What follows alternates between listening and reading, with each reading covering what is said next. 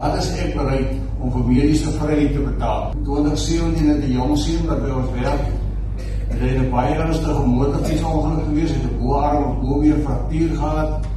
Was die jongste seun in skoolagter het verhoor na die toneel gehaas. Terwyl hy daar kom, toe was die dokter, plaaslike dokter reeds daar. Daar was nie ambulans beskikbaar nie, het hom gehelp. Agter op 'n bakkie gelaai, hospitaal toe, daar 'n paar uitdagings gehad. Maar Jaco is stabiliseer, ambulans vir Kimberley het hom kom haal. En Jaco is terug in die tuig en het gaan goed. Maar die situasie het my gepla.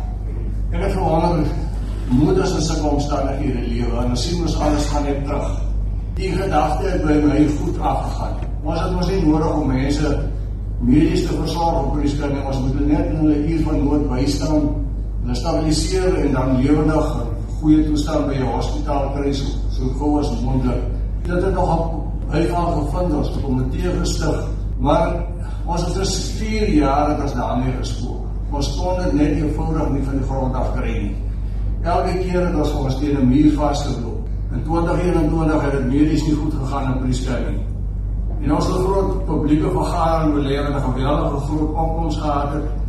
En ons het vir die mense gesê, maar kom ons kyk wat hier in die natuur ons. Hierdie voeltjies is voeltjies wat die Noord-Kaap en Suide van Namibië voorkom, hulle vlieg groot swerms, hulle vlieg saam, hulle werk saam en hulle bou vir hulle nes.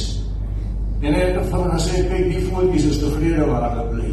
Hulle gebruik hulle hulpmiddels tot hulle beskikking, hulle bou vir hulle nes. En ek het vir die mense gesê, kom ons roep op om te sit 'n keer en klaar. Maak vrede dat jy in die Noord-Kaap bly. Kom ons gebruik ons hulpmiddels. Nou toe, Dr. Longendaai, sonder dat ons adverteer dat op die toneel verskyn. En in die selfde week toe kom daar 'n gebou in die mark, toe huur ons hom.